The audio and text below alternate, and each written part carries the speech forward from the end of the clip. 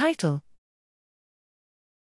RGS6 mediates exercise-induced recovery of hippocampal neurogenesis, learning, and memory in an Alzheimer's mouse model. Abstract: Hippocampal neuronal loss causes cognitive dysfunction in Alzheimer's disease AD. Adult hippocampal neurogenesis, AHN, is reduced in AD patients. Exercise stimulates AHN in rodents and improves memory and slows cognitive decline in AD patients.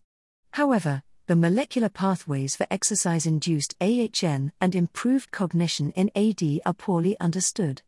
Here, we show that voluntary running in IPSA mice restores their hippocampal cognitive impairments to that of control mice. This cognitive rescue was abolished by RGS6 deletion in dentate gyrus, DG, neuronal progenitors, NPs, which also abolished running-mediated increases in AHN. AHN was reduced in sedentary IPSA mice versus control mice, with basal AHN reduced by RGS6 deletion in DG NPs. RGS6 expression is significantly lower in the DG of AD patients.